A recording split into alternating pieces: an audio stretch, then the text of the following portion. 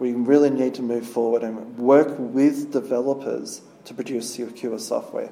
And to do that, we need to use the unit testing tools they use, the integration tests they use, the continuous integration tests they use, because then they get immediate feedback as whether or not it works.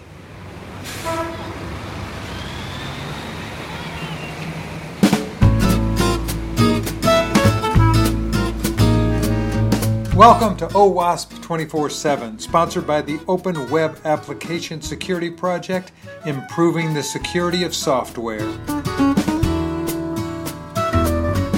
With support from the Nexus Community Project, supporting millions of open source developers worldwide.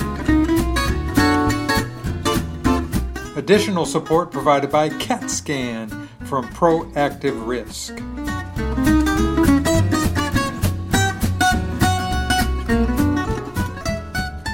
Hi, I'm Andrew Vanderstock. I am the project leader, or one of the project leaders with Daniel Cuthbert and Jim Manico on the Application Security Verification Standard. Is that a flagship? Yes. What is it for people that don't know yet? The Application Security Verification Standard is a list of things that you should do if you're a developer or an architect, and things that you can verify if you're a tester or a pen tester or a QA person. So it's documentation, it's not remediation, it's documentation. Correct. So it's a positive set of controls that's designed to produce secure software. Good. Who would use it? The developer, the security engineer? Who's going to use it? It should be used by architects and by lead developers to actually figure out what the functional and non-functional requirements are going to be. So right at the very first part of the actual application design. In agile planning, it should be used during the planning sprints. So then all the developers are involved in that choice. Once they actually start to code, they can actually use the ASVS to achieve the standard. Most coders today use either test-driven design or behavioural-driven design. Our tests, our verifications are designed to be testable, particularly at the lower levels like level 1. We've got 3 levels. Level 1 is supposed to be automatically testable, and therefore unit tests and integration tests. So your answer is everybody along the chain can use the ASVS. We've actually seen it being adopted by government organisations in many countries as basically a procurement checklist, as a secure coding checklist. We've seen it being used by commercial companies to actually do as a set of requirements that they build software around. In fact, the number of uses is actually really interesting, things we hadn't considered. It's interesting the way that you talk about it. The OWASP Top 10 has almost become a standard by itself for people to compare, almost a checklist. Yep. And then you're doing it this way. I know in broad terms, what is the main difference between the two that you guys have done? There are approximately 1,030 enumerated weaknesses, so CWEs. Mm-hmm. The top 10 describes 10 of them. We describe 155 things that you should do well. And for most people at level 1, we describe 55 things that you should do well. The top 10 is basically an awareness piece.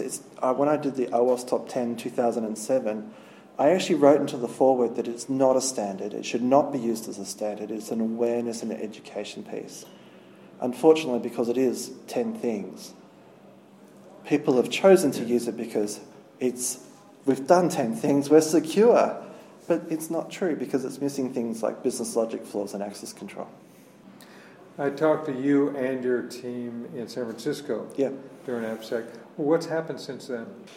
For the ASVS project itself, we've received quite a fair amount of feedback from people actually using it, which is fantastic. That's led to issues being created in GitHub, which then I've just resolved in the last few days. So Jim Manico and I have just done some training, which we might expand into a little bit, but fundamentally we also, because we saw every single requirement in that training, we had a little discussion about whether or not it was a good thing. You went through all 155? Yes. And how was that received? I saw the room, you had a good-sized room. Excellent. The training feedback was very good. I annoyed the demo gods. Almost none of my demos worked. I had one piece of feedback that said I wasn't prepared, which I was very amused about. Yes, I wasn't prepared for every demo to fail. But that said, the feedback I got from everybody else was fantastic. Does that mean that they can actually take something back and implement it to their company when they say that? Yeah, and actually we've got the training videotaped, which we'll actually put up onto the OWASP training platform soon. The slides are already up on GitHub, and so people can actually, whoever attended our course or whoever watches it online, can take that training and give it to their own people. I was in on the session a little bit in the last 3 days. It's a high-def recording. You had the sound. It looks like you had a professional recording going on. Yeah, well, it did cost us a bit, but it was worth it because it means that material is then available to everybody. This is normally stuff that will cost an attendee, $2,500 per person to do a course. Mm-hmm. And for an organisation with, say, 50 developers, that's a lot of money. And they can get it for free very soon. That's awesome. Is that going to be housed on the OWASP site, or where's it going to be? We're still working out the training platform itself. It's an education strategic goal, is to have an education platform, and we need to put more things onto that platform. Now, we've currently got Citrix GoToTraining, but I don't know that anything's on there right now. So it may end up on our YouTube, it may end up on the wiki just as a bunch of MP4 files. I'm not sure how it's going to work right now. But I do know that it's the beginning of a good thing. It sounds like one of your goals for the coming year. Well, let's say by the time that I see you in DC coming up in the fall, what do you hope to accomplish in that time period? I want to make sure that the translations, I'm aware of the Japanese translation of version 3 is complete. 301, I gave it to the gentleman who actually did the translation. Is that Rio and his team? There was another gentleman who was in my training yesterday. Unfortunately, I can't pronounce his name. I'm so sorry. So sorry. But he's done the version 3.0, and because there's only a number of small changes between 3.0 and 3.01, it won't be long before the Japanese translation is available. And that's going to be huge because in the same way that I don't speak Japanese, a lot of Japanese don't speak English, and so having information that's going to be available to them in a language that they understand is going to be massive, and that's what I want. I want everybody to be able to access this. It's a lofty goal. Is your expectation that this is going to have global distribution? For example, the web services section of the ASVS came from a tax department of a European country. So yes is the answer. We are seeing it being adopted by very many people and companies all over the world. We've got a heavy adoption in Japan. We've got a heavy adoption in Australia. I've actually made it fairly common amongst the banks. And so they will often ask for ASVS pen tests rather than OWASP Top 10 pen tests. So people are building automated testing suites against what you've got? Well, that's my day job, and yes is the answer because I've done that. Okay. I don't really want to plug my company in a OWASP setting, but yes is the answer, and that's the way of the future. Doing pen tests is done. We really need to move forward and work with developers to produce secure software. And to do that, we need to use the unit testing tools they use, the integration tests they use, the continuous integration tests they use, because then they get immediate feedback as whether or not it works. My pet peeve is A9 components with known vulnerabilities. Do you guys handle that at all? Yes, it's in section 19. We have a section there for making sure that everything's up to date, so that we encourage people to use the continuous integration server to run something like OWASP Dependency Checker or something similar like retire.js if you're doing Angular development or similar. We want people to make sure that they have no known vulnerabilities. We're not asking them to have a perfect score. We just want to make sure that they're continuously linking with the best. How are you recommending then monitoring a component once it's in the application? That should be the job of the continuous integration server. So if you're using a language that has a dependency checker or has a commercial tool that does that for you... So it's continuously monitoring. When the CVE comes out, it's going to notify.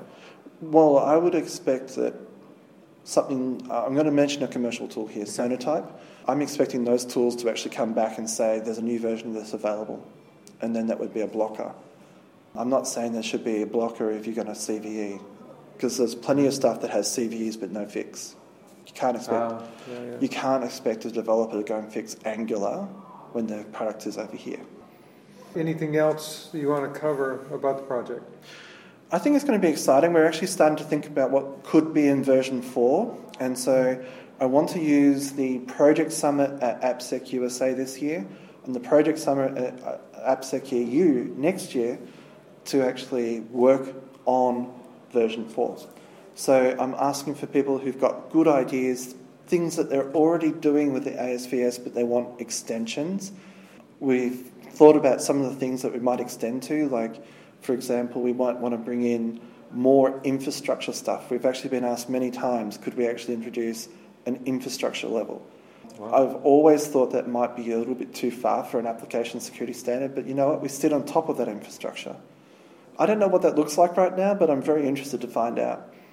So I want people to think about how they use the ASVS and what would make it better for them. And let's talk about whether that gets into version 4. I have to warn you. I talked with Gary about Belfast and AppSec EU, and it is the home of Game of Thrones. Excellent. And it is the place where they built the Titanic. So they've got a whole museum built on it. There's going to be a lot of distractions when we get there. It would be interesting to see how your project could align with Game of Thrones, to see if there's some kind of alignment there. I hope that it's like Game of Thrones, the next season is broadcast before I arrive in Ireland. There's no guarantee that I'll be re-elected to the board. I actually am standing for a re-election this year. I hope I'm re-elected, but I will make best efforts to be there, even if I'm not re-elected. So, in terms of Game of Thrones, I honestly think we're trying to make things better here, not be competitive. We're not a competitor to the OWASP Top 10. We're not a competitor to the other standards like that. We're here to build. We're in the builder committee, and we're trying to get into that developer focus. So it's different to much of what we do at OWASP. When you look at what you're doing, and I've asked every project this, is it for the complete gamut from developer up to the C-level suite, or are you completely focused on what layer? We're basically focused on people who code. We're focused on people who test that code and pen testers. We're not trying to, at the moment, we're not trying to say how you build secure software. We're not trying to say this is how you fund secure software. We're not doing that. We're assuming that you're a team of developers and testers and security professionals who want to produce secure software, and like a pilot that lands a plane, they know how to land a plane, but they use a checklist just to make sure they've remembered everything. That's where we want to be. Do you keep up with the rugged software movement and what Shannon Leitz is doing with DevSecOps? I do a little bit of that because realistically that's what I've changed my company's approach from being a pen testing firm to being an agile SDLC security firm. Obviously what they're trying to do is get resilient software engineering, which is fantastic, and I'm always supportive of that. I'm working on getting Shannon to come and talk at AppSec because I think it'd be a great message for everybody here. It'd be lovely if, in the same way that WASC and OWASP came together a few years ago, if Rugged could come back.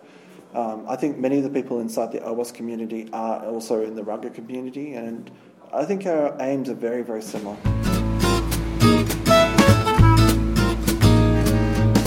You have been listening to OWASP 24/7 with your host Mark Miller, and music provided by the George Cole Quintet.